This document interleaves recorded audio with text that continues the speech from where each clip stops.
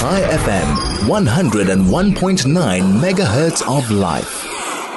Let's talk about this David Teeger case, the legal side, this whole security thing, moving him from captain to non-captain, claiming that it's about security, not producing a security report. What on earth is really going on? Let's look at it legally. Well, Farai Razano is a sports and entertainment lawyer, a partner at Razano Attorneys. Farai, a very, very good morning. Thank you for joining us. How are you?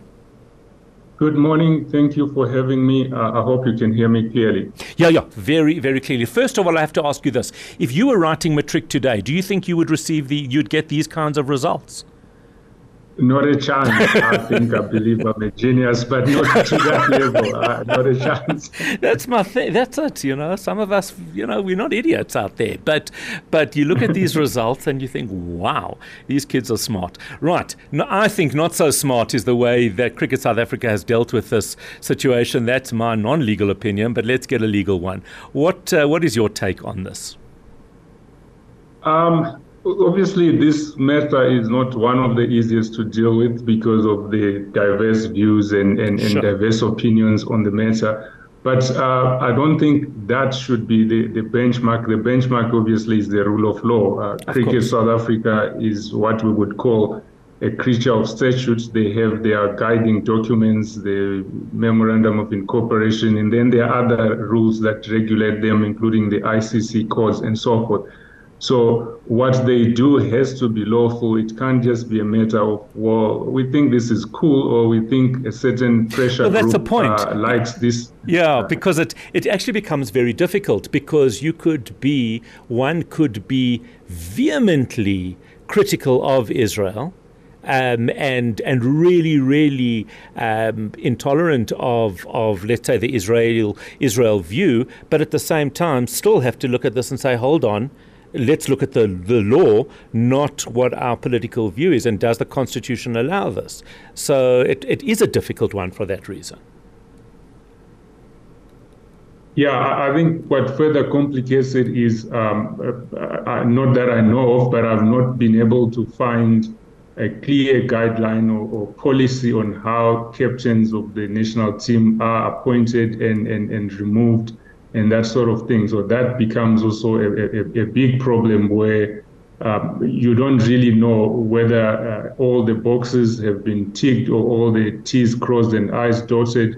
It's just a matter of, we think there is this threat that's imminent, therefore we'll make this decision. So that makes it difficult from an accountability point of view, where you still have to weigh whether this so-called threat, if it exists, the procedures or processes that should have been followed to make sure that, because remember, there's a reason for doing something, then there's a process that needs to be followed, and then you do the actual thing. So in here, we know this reason that we've been given, whether that's true or not, it's another issue.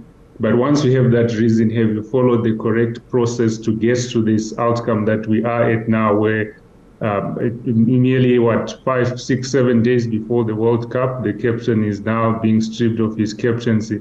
So that's very difficult, and we can only speculate at this point. I think what they have said is that there's this threat, but I've seen from other reports, and speaking as an outsider, that has been questioned whether it's really a legitimate or a valid reason that they have put forward. So what obligation will Cricket South Africa have to prove, in inverted commas, or to satisfy the public that this was not a political decision based on a political interference, but a real one? Are they under that obligation?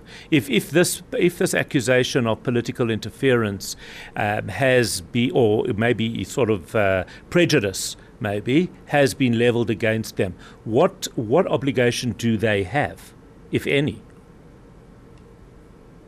Well, as a starting point, Cricket South Africa would do what we call exercising a power of a public nature, in the sense that they are controlling cricket in South Africa, and for you to play organized cricket, you would have to do so under them. So that they would in my view, fall under what we call the realms of PAJA, and that's the Promotion of Administrative Justice Act.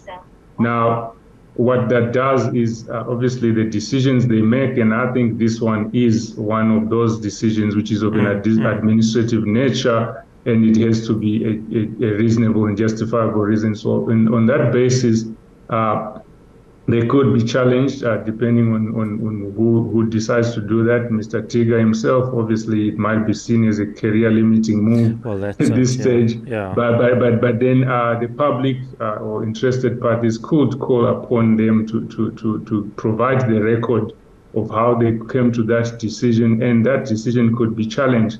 So I've noted that I think there was a meeting between them and Ms. Khan and other delegates on Monday. Whether these documents were requested. They were requested. We spoke to. Yes. So we spoke to Wendy Khan yesterday, I believe. They did have the meeting. They asked for those documents. Nothing was produced. It doesn't sound like it was a particularly productive meeting, and I don't think that certainly the Jewish board, I don't think, was satisfied that there wasn't some form of anti-Semitism taking place here.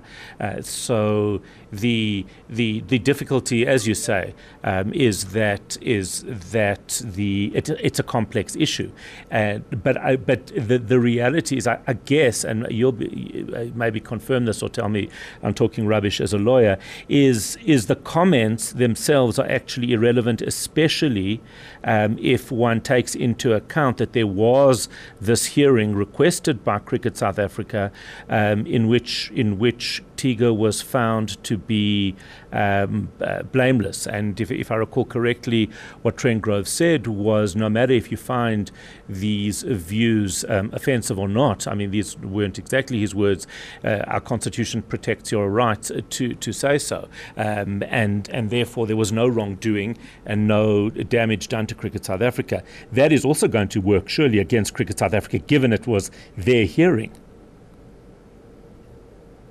Yeah, so maybe before I come to the second, to your immediate question now, you mentioned the issue of the Jewish board could not get the information, or this meeting could not have been primarily productive. There's still room for a prior request, so this information could be requested in terms of the Promotion of Access to Information Act. That record could be requested by those who wish to exercise their rights, or that they have the view that their rights have been affected here. And possibly that could be a way of forcing Cricket South Africa to produce that record to the extent that it exists.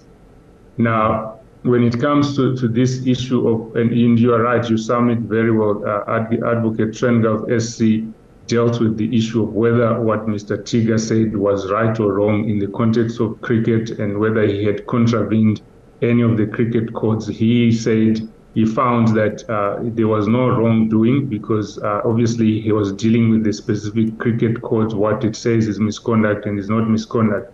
So from that perspective, Cricket South Africa, and I don't think they are suggesting that here, that's why they had to find another reason.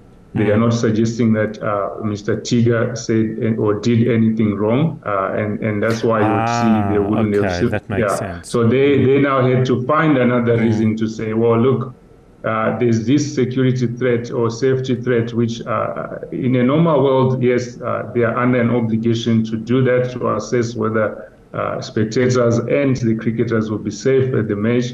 But that obviously has to be backed by evidence. You cannot just thumbsuck a safety threat that you say exists. And what makes it more, in my view, a bit bizarre is that if there is this threat that there's going to be protests against Mr. Teeger or what he said, knowing that he has been cleared of wrongdoing in terms of the cricket statutes, that threat seems to be only existent when he's the captain, but not when he's a player, or maybe more serious when he's only the captain, because he's not been removed from the team. He's going to play. So it begs the question whether, if people think what he said is wrong, they find it wrong when he's captain, but it's not wrong when he's not captain. That just is quite baffling to say the least. And that, unfortunately, we are over time. It is 7:32. Very interesting indeed. Farai Razano, who is a sports and entertainment lawyer, a partner at Razano Attorneys, giving us his view on the David Teeger case and the complexities around it.